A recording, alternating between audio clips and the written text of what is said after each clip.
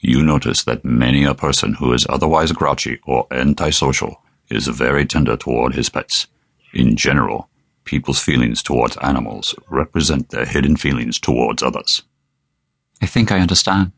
So a given person might be grouchy and difficult on the outside, even though deep down he is good, and his goodness comes out in his kindness to puppies and kittens and so forth. Correct. Contrariwise, wickedness towards these harmless, lovable little creatures bespeaks a truly black heart. Precisely. And that is why the serial killer is cruel to animals.